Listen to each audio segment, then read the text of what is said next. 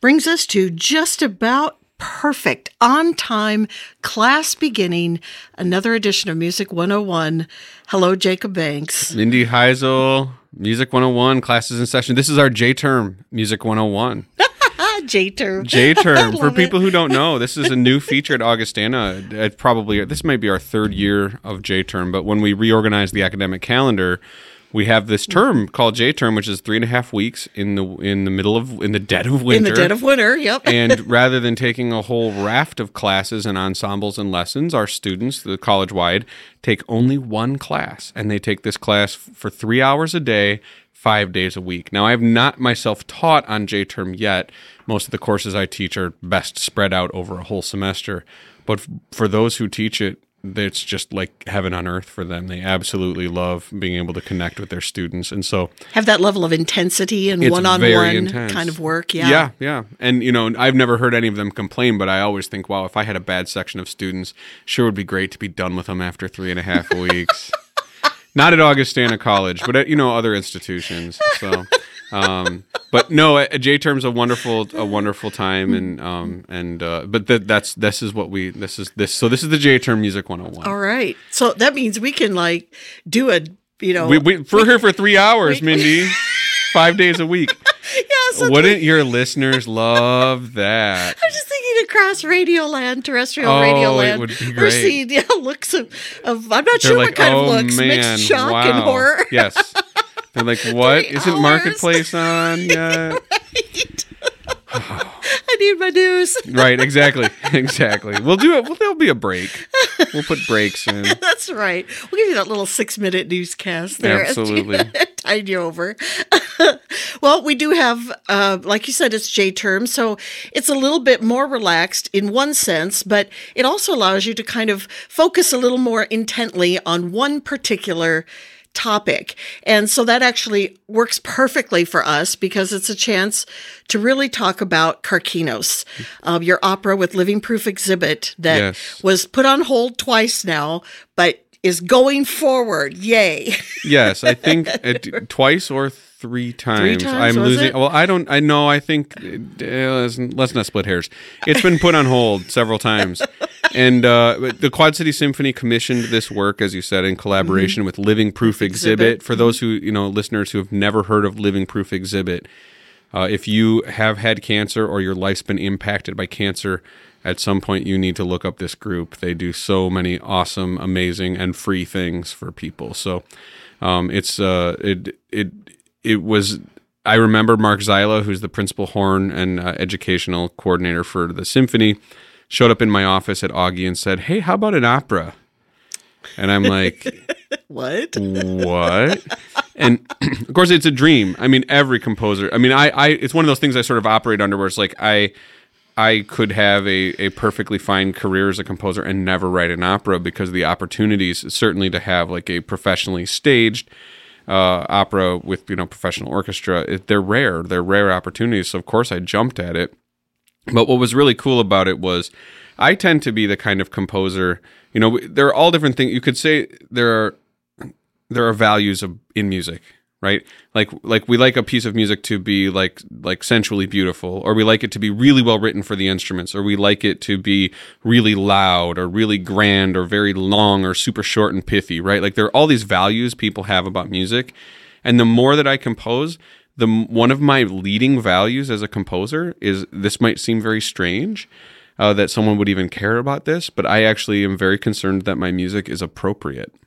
Now, those who know my behavior in public might be surprised by this. Certainly my kids know me as a master of the inappropriate. But what I mean by that is that writing a piece of music that, Mozart said this once, that he likes to write a concerto for a soloist, or it might have been an aria, that fits the soloist like a suit of clothes.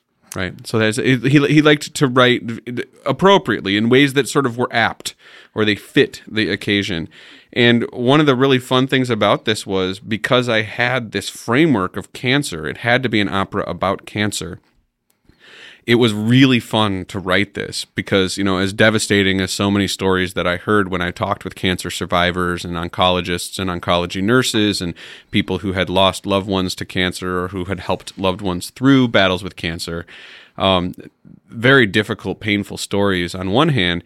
On the other hand, to write something appropriate that was suitable to the kinds of profound stories that I was having shared with me was just an incredible joy. It has been a little nerve-wracking. I mean, I was sitting at my computer finishing the orchestral parts for Karkinos when I found out that, when the pandemic first broke out, I remember having a conversation with Brian Baxter saying, oh, well, the performance is in May of 2020, thinking that'll be about about when people are going to want to start going back to performances. And I've said this to you off air, Mindy. I am not the Nostradamus of the pandemic, so no one should ask me to make predictions about where the pandemic is going. But I remember in that moment thinking, oh, wow, well, we might have to postpone.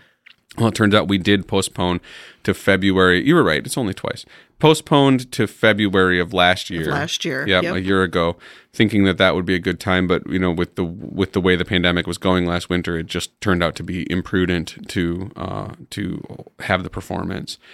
And, particularly because singing is obviously a very important part of an opera. There's your Music 101 lesson for the day. It's sort of important to opera. So I'd be happy to talk about the cancer side of it and the cancer survivor part of it, but I also wanted to take an opportunity to talk just a little bit about opera because it occurs to me that it's possible we have listeners who have never attended an opera in person or may have seen them on, public television, maybe have attended, a performance of Gilbert and Sullivan, operetta. Certainly almost everyone has been to a musical. So I think there's a little bit of sort of mystification that people have about what is an opera, what's the difference between a musical and an opera. People would like to say that, opera just means they sing the whole time, right? Well, that's not exactly true. It depends on the genre of opera. Magic Flute, for example, of Mozart, which is a very famous opera, is technically Singspiel, which is sort of light German opera, and it's basically like musical theater. It included long passages of dialogue. So you can't assume when you're going to an opera that it's going to be strictly sung. However, mine is. I've decided that actually Karkinos would be sung all the way through. And one of the reasons I did that is the setting is kind of a fairy tale world. It's a fantasy story. The cancer story is told sort of by allegory. So the word cancer is never spoken, though Karkinos, who is the monster, Karkinos is Greek for cancer. So, in fact, I remember sitting with Pamela Crouch, who at the time was the executive director of Living Proof Exhibit, and I said, now, could you imagine, so if I go symbolic with this, like, can you imagine an opera that doesn't actually have the word cancer in it? And Pamela, who was amazing through the collaborative process, and at almost every turn said, oh, whatever you want to do, she drew the line there, and she said, I don't know how you could. I don't know how you could make this be what we want it to be without using the word cancer. And I was looking, and I love prescriptions like that, proscriptions, because it means I have a particular lesson that, like, I have a particular way to make it appropriate. So rather than saying the word cancer, Karkinos is the monster that's faced. But so it's set in a fantasy world, and therefore in the fantasy world it makes a little bit more sense to have people singing the entire time. And a lot of times people wonder, okay, so an opera, like this one, singing all the way through, why? Because it is a little mystifying, especially if you haven't experienced it. Like, it does. I mean, musicals are weird enough, right? I mean, it's just like Fraulein Maria in the bus. Seem a little unnatural. It's a little bit, People seem to find ways to cope with that, but they get the same question about musicals as you do about operas. But the fact is, in opera, certainly how I wrote mine, the music, I believe, is simply an imitation of our inner life.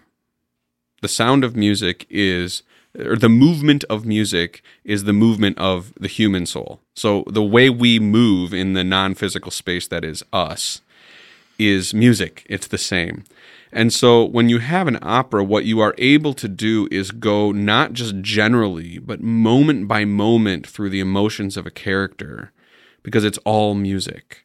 So, when the Empress asks if the royal guests have arrived, you can make the music just so, because she might be excited because she might be glad to see other people attending her coronation, or she might be hesitant, or she might be nervous or jealous. And in fact, in my case, she's a little nervous or jealous when she asks that question, and I'm able to take that and put it into the music. Now, any good actor would do that, but with opera, you're able to take the emotion and ratchet it up like to 11, and this is Spinal Tap of opera, right? Yeah. Yes, exactly. Those any VIK listeners who got that reference, please write in, let us know.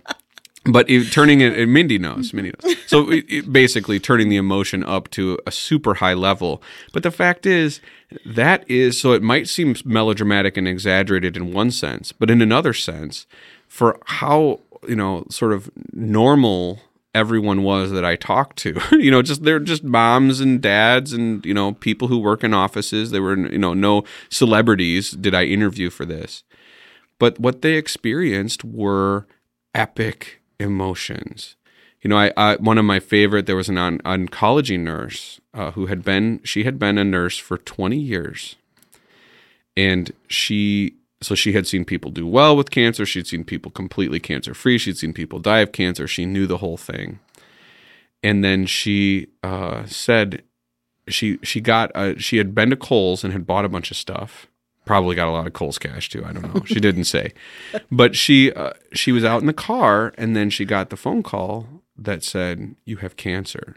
And her first reaction was that she had to take all the stuff back that she just bought because she was going to die. It was just, and I don't have any scenes in the Kohl's parking lot, but the emotions experienced there are gargantuan and huge. Then the humor's there too. She has a really wonderful sense of humor. So, she had a tragic situation, luckily turned out well, where her mom got cancer, and then she also got cancer within a few months. So she and her mom are going through cancer together, and her mom was just beside herself when she found out, her daughter, the nurse, was had cancer. Her daughter goes, "Well, Mom, you always said you wished it was you, or you wished it was." I can't remember how it worked, but she had a great line about so the sense of humor is there too, and I've tried to capture that as well. That there is especially after the battle, there's an incredible peace to people who've been through unbelievable situations. So, well, I love that the dynamic too, obviously between mother and daughter, huge, who are know each other so well, and now are going to have to face an epic battle, as you said, together. Yes, and watch each other and root for each other, and at the same time take care of themselves. That family relationship is hugely important in the opera. Not necessarily a cancer mother to cancer daughter as characters, but there are characters whose. So the allegory for cancer is to fight Karkinos, to fight this invisible monster, and there's a character who reveals, spoiler alert, that she herself had fought Karkinos in the past, and that Karkinos had actually killed her father. So it was the whole idea of families having to learn from each other and go through similar trying experiences is a really important part of the story. So I think too, what's running through this for me, as I'm hearing you talk about this, is how tremendously important it is. And I mean, here's the duh factor, but I don't think you could ever say it enough, is the support. Yes. The support that you receive, not only from family members and loved ones and friends, but also, in this case, community support. Absolutely. What do you get from others whose lives intersect with yours in this one thread of commonality. Yeah. That, you've experienced it together, people you may never know. Right. But somehow you form a bond together because you've had these very epic, as you so well describe it, experiences. Absolutely. In this battle. No, that is very much a part of the narrative of the opera. Because the main character is an empress, is an empress to be. I would say it's the night before her coronation. That was where the opera starts. Her father died 100, and in this civilization, 100 days is the mourning period, right? Of course, why not? I got to make this up, Mindy. So the time of mourning is over, and she's on the eve of her coronation. But who she is when the sun goes down is a very narrowly focused. Somewhat haughty, but also somewhat self-conscious, insecure, and uncertain person who's on her own. It's really her show. And really what happens is over the course of the battle, she learns who is around her and who's able to help her through the battle. And she realizes, she begins with this sort of obsession with her crown. She's got this, great. There's an aria in the first scene about how much she's in love with her crown, and she can't wait to put it on. And ultimately by the end, she just says, I don't need that anymore. She's able to sort of let go, and a lot of that has to do with the relationships, people that have helped her along the way. So you don't necessarily need the outward materialistic trappings of something to absolutely not be who you are. You don't need the crown to designate you as an empress. It was funny because I don't want to give too much of the details of the story away, right. But that's exactly she over the course of the battle, the monster steals this crown. And, it had become, as I was writing the libretto, that's the text of the opera. I wrote the text too. This crown had become, it's a MacGuffin. I don't know if you know that term from, I've been watching a lot of Hitchcock and during quarantine. Yeah. I do too. love. So North by Northwest, Yes. the idol with the microfilm in it, which is what is this about? It has nothing to do with anything.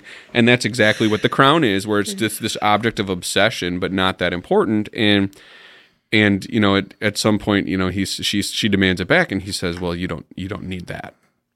I'll only take what you don't need, because there's no way you're surviving to your coronation."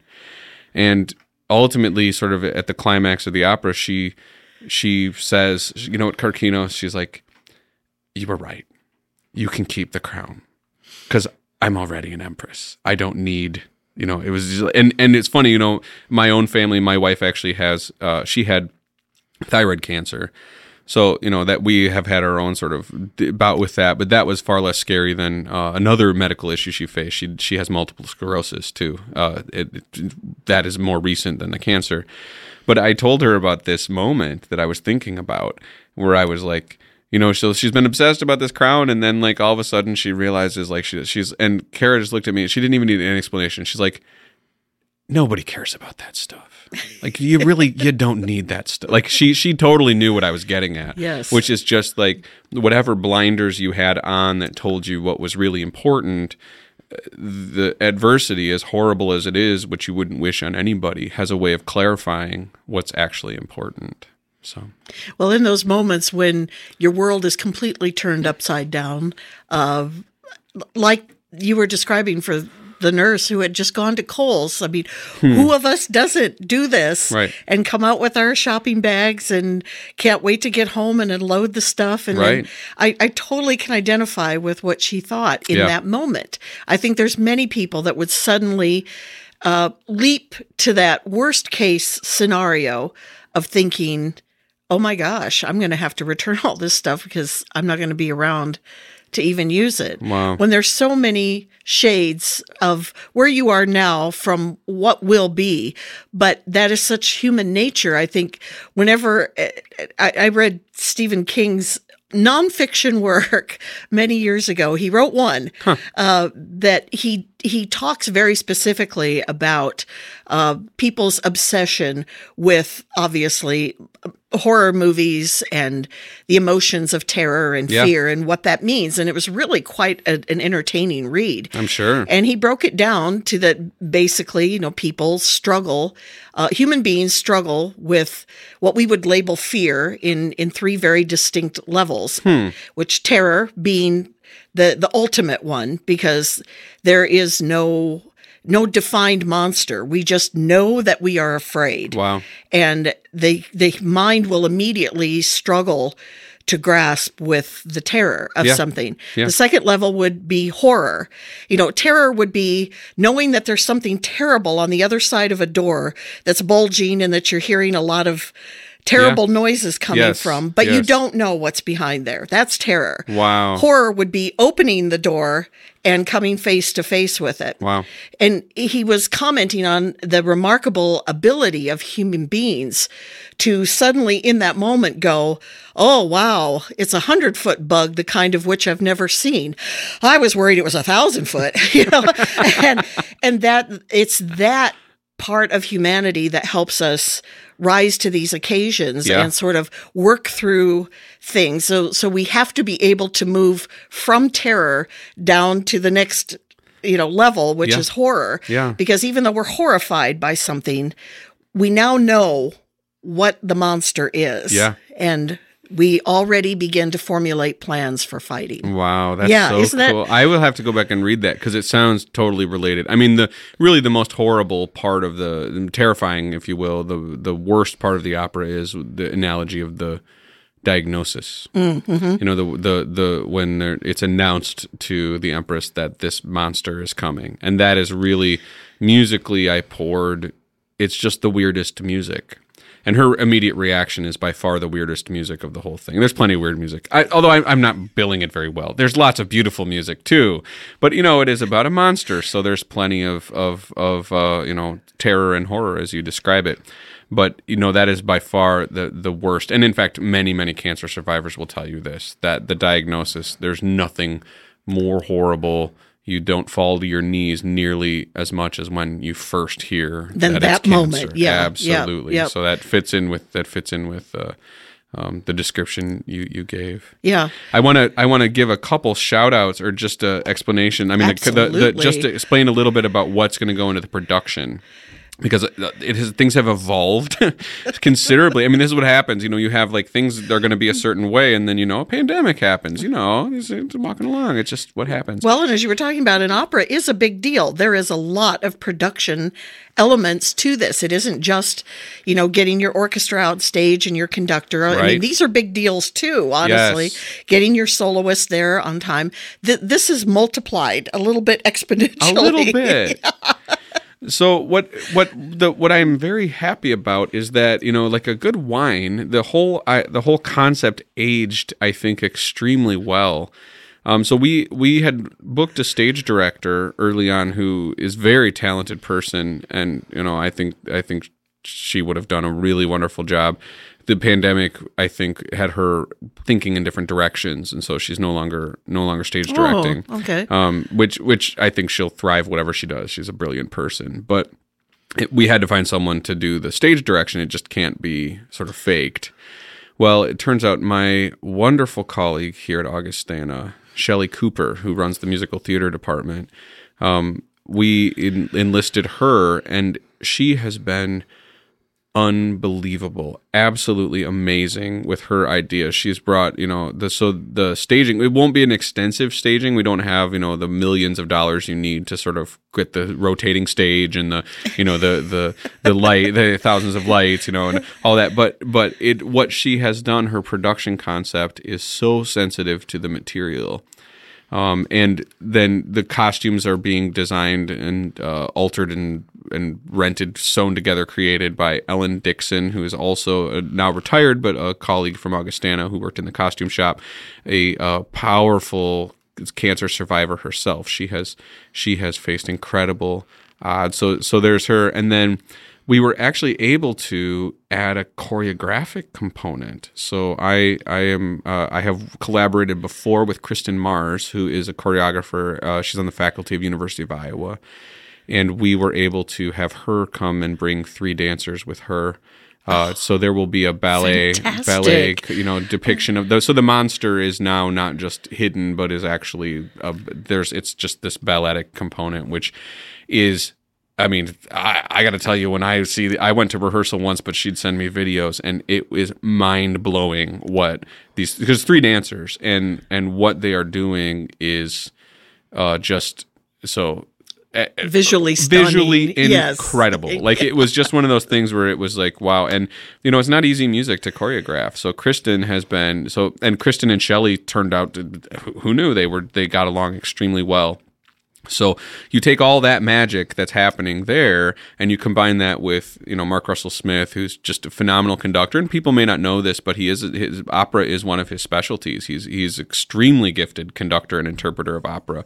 We've seen some operatic things here, an act from Valkyria and different things from Rosenkavalier, but Mark really knows what he's doing with opera. So we've got him, and then we've got this chamber orchestra of 15 musicians from the QCSO, just wonderful players, wonderful people. So it's going to be, this February 12th of this year, Saturday, it is just going to be, it's going to be amazing. I knock on wood, of course, and at this point it gets postponed. It's like, whatever, I'm not in charge of the weather. So, but it will be, if you want an opportunity to see a collaboration of all of the arts, basically, all tied around this theme of the struggle and glory that is cancer, then check it out.